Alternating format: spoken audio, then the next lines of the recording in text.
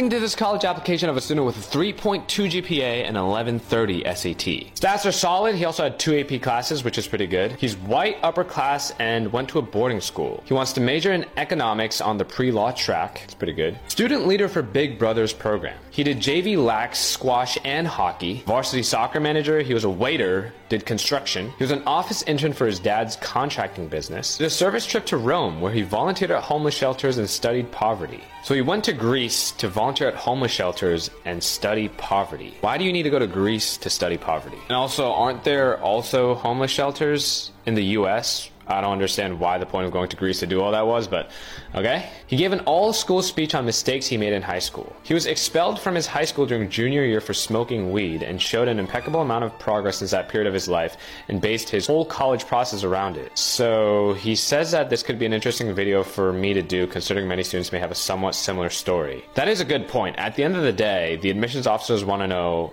how good you are at solving problems. Because on a macro scale, if you consider what life is about, it's really just solving one problem, then moving on to the next problem, then solving the next problem, then solving the next problem. I guess you are right. It is relatable to high school students to overcome smoking weed. But anyway, here are his college results. So he applied to 8 schools: TCU, SMU, Bama, Texas A&M, U of Arizona, U of South Carolina, College of Charleston, and LSU. He was accepted to TCU, Bama, and Arizona, and withdrew the rest of his applications after getting accepted to TCU. Roll horned frogs. So it worked out for him. I'm very happy he's going to a Christian university. Those tend to be hit or miss, but I'm sure he's doing great.